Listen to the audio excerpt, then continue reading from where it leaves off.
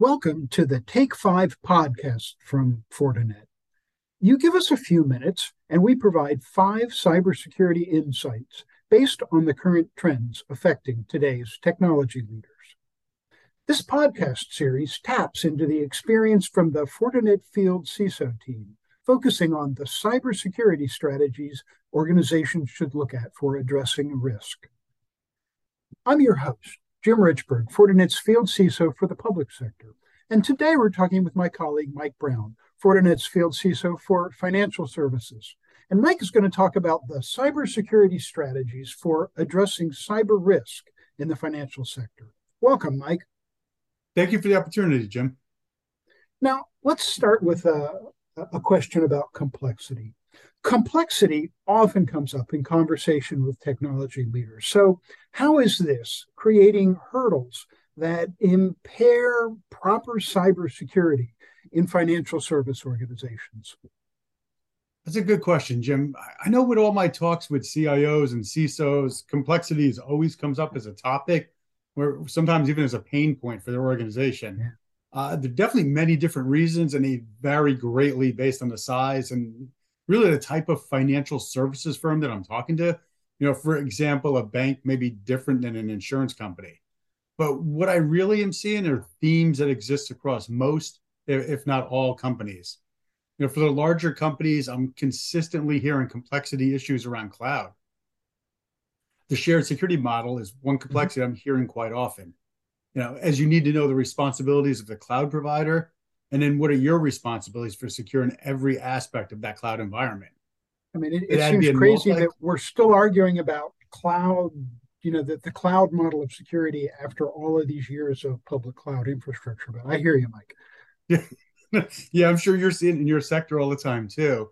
And the same thing, if you add being multi-cloud, then you really need to understand this with each one of your cloud providers and see how it gets complex very quickly. Most breaches we see in the cloud are caused by human error, things like misconfigurations, or an admin who didn't fully understand the features, or did not turn something on they should be using, or turn in something off they shouldn't have. And I think the other theme really around that I'm also seeing is that some companies have different security teams for on-premise versus cloud security. And with that complexity is a little small gray area, where the two teams' responsibilities overlap. And sometimes it's overlooked because neither team really has full ownership, and therefore no one team is 100% accountable. And that too often leads to lack of communication, coordination between the different internal security teams. And that's another reason why we sometimes see these misconfigurations or miscontrols happen. Yeah. Yeah. Okay. That's good. So, Mike, when we talk about cybersecurity and the various reasons that it's hard, one that always seems to bubble to the top is the attack surface. So, what are the ways to reduce that attack surface in financial service companies to minimize the likelihood that malicious cyber actors can disrupt their business? I know it's a very broad topic talking about the attack surface. So for this, I'm going to stick with cloud if that's okay. Sure. And that's an area just all of our financial services companies are really expanding their footprint. And to help reduce the attack surface for cloud, I would probably say consistency is the key there. Cloud and multi-cloud environments are great. They bring customers options, efficiencies, and price improvements in some instances. But they also really increase your complexity and the potential for security breaches by expanding your attack surface exponentially. So cloud providers, they do offer security solutions, but it only spans their own cloud. They also rarely offer state-of-the-art protection. So the result may be simple and inexpensive, but the result may also be second rate. So really look for ways to standardize security across on-premise and cloud when possible. So if you have consistent security in place, then you can seamlessly overlay your internal security policies across the multiple clouds, as well as your on-premise environment. So that really simplifies, and it also consolidates your cloud network and cloud security. But it also gives you a seamless multi-cloud and on-premise network. And with that, you get stuff like consistent security postures, and then you have all your clouds and on-premise in a single pane of glass management console. So that really helps to reduce operational complexity and really allows for end-to-end automation, Jim. True. So complexity comes up again. Let's make a pivot. Let's talk about workforce. So how does staff training, workforce issues, and education, the skills gap, affect cybersecurity risk for financial service companies? I think that's a passion area for me. And I really feel staff training and education is one of the most critical aspects of cybersecurity risk. I believe cybersecurity is the key discipline that's critical to all employees and all business endeavors of pretty much every company, not just financial services. Mhm. It spans from the most loyal employee that's in human resources who's been with your company for 20 years and they love their job, but can easily inadvertently click a malicious link. Then it goes all the way the other way to your actual security team who are responsible for defending your company's resources and are the security experts themselves. And I'm going to stick with cloud, so I apologize, but take your cloud security team, for example.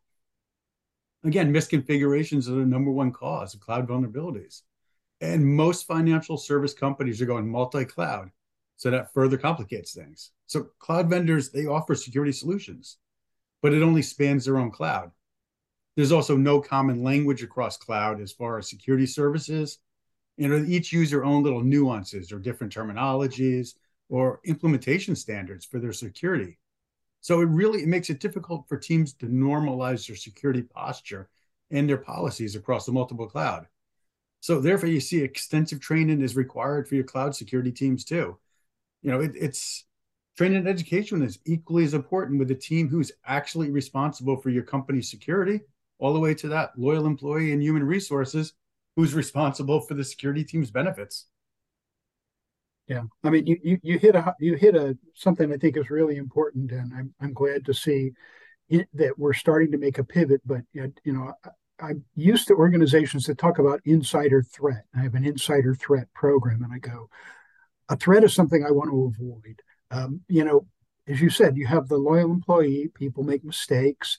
It's really risk. And I'm glad to see people start to talk about insider risk programs because it's not normally people setting out to mess the company up. It's people who are trying to get the job done and making mistakes. So it's a risk to manage, right?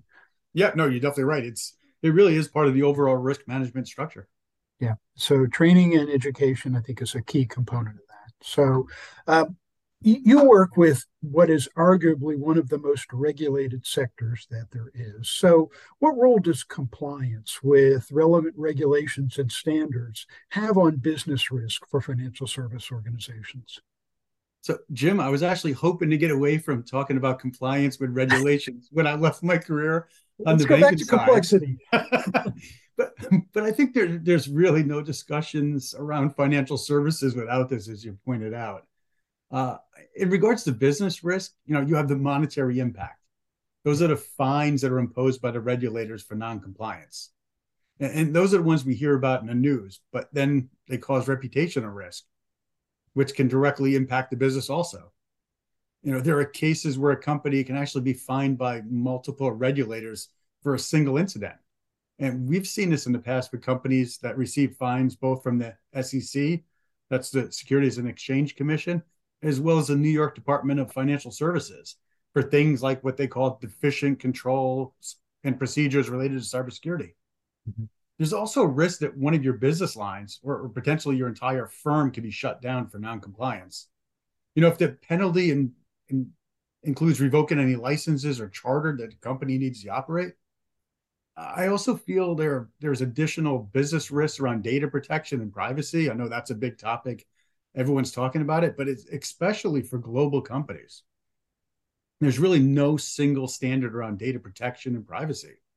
In the EU, for example, you have GDPR, that's the General Data Protection Regulation. It's becoming a big standard, and it does a lot to simplify the regulatory environment for international companies, but it's limited, as you see. It only covers the EU.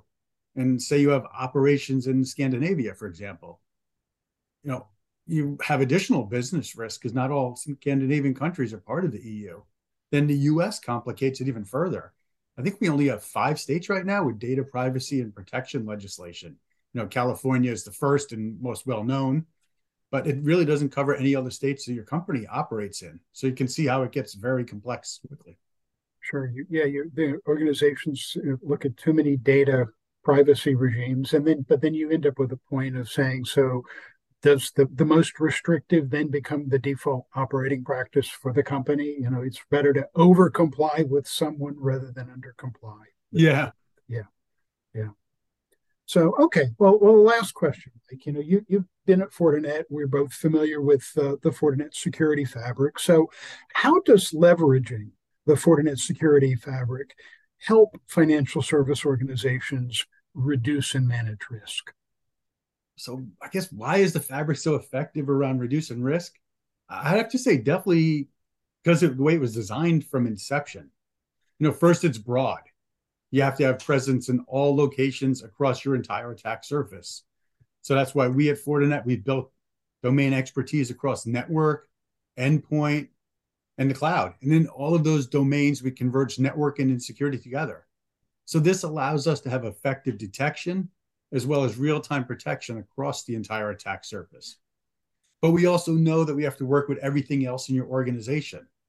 You have investments in other products, other companies, and there's really zero benefit to you for a siloed approach. So we built the largest ecosystem in the industry with over 500 partners. And we have technology partners. We have threat intelligence partners. We have tools for DevOps, and we have partners for automation and process automation.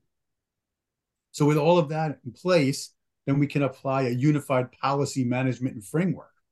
And our security framework includes all of our security services, which are also powered by FortiGuard Labs. And that really allows us to push coordinated and consistent security directly into the products in near real time. So I think those are really the building blocks that allow us to have end-to-end automation. And end-to-end automation, I feel it's the only way you can fight and successfully win against the ever-growing, sophisticated, and more automated attacks, right? You fight fire with fire. Right. You fight your automated AI-powered attacks with automated AI-powered security. So this, I feel, allows us to deliver the most proactive security platform out there. And it allows us to adjust to risks in real time as they occur and as they continue to evolve. Yeah. Yeah. It allows us to innovate and harness that kind of automation. And it's funny, AI has now become a hot topic. We could have seen how GPT-4 or OpenAI would have handled this interview. But, the reality is we've been doing it for a long time. No, you're definitely right on that. Yeah. This has been a great conversation. As always, I enjoy this opportunity to talk with you. So thank you. Thank you for joining us for this episode of Take 5. To the audience, for more information about our support to the financial sector, please visit our website, www.fortinet.com/financial services. The Take 5 podcast series is brought to you by Fortinet, securing your digital acceleration with the performance and scale needed to detect and prevent threats across an organization's entire infrastructure, including networks, endpoints, and clouds.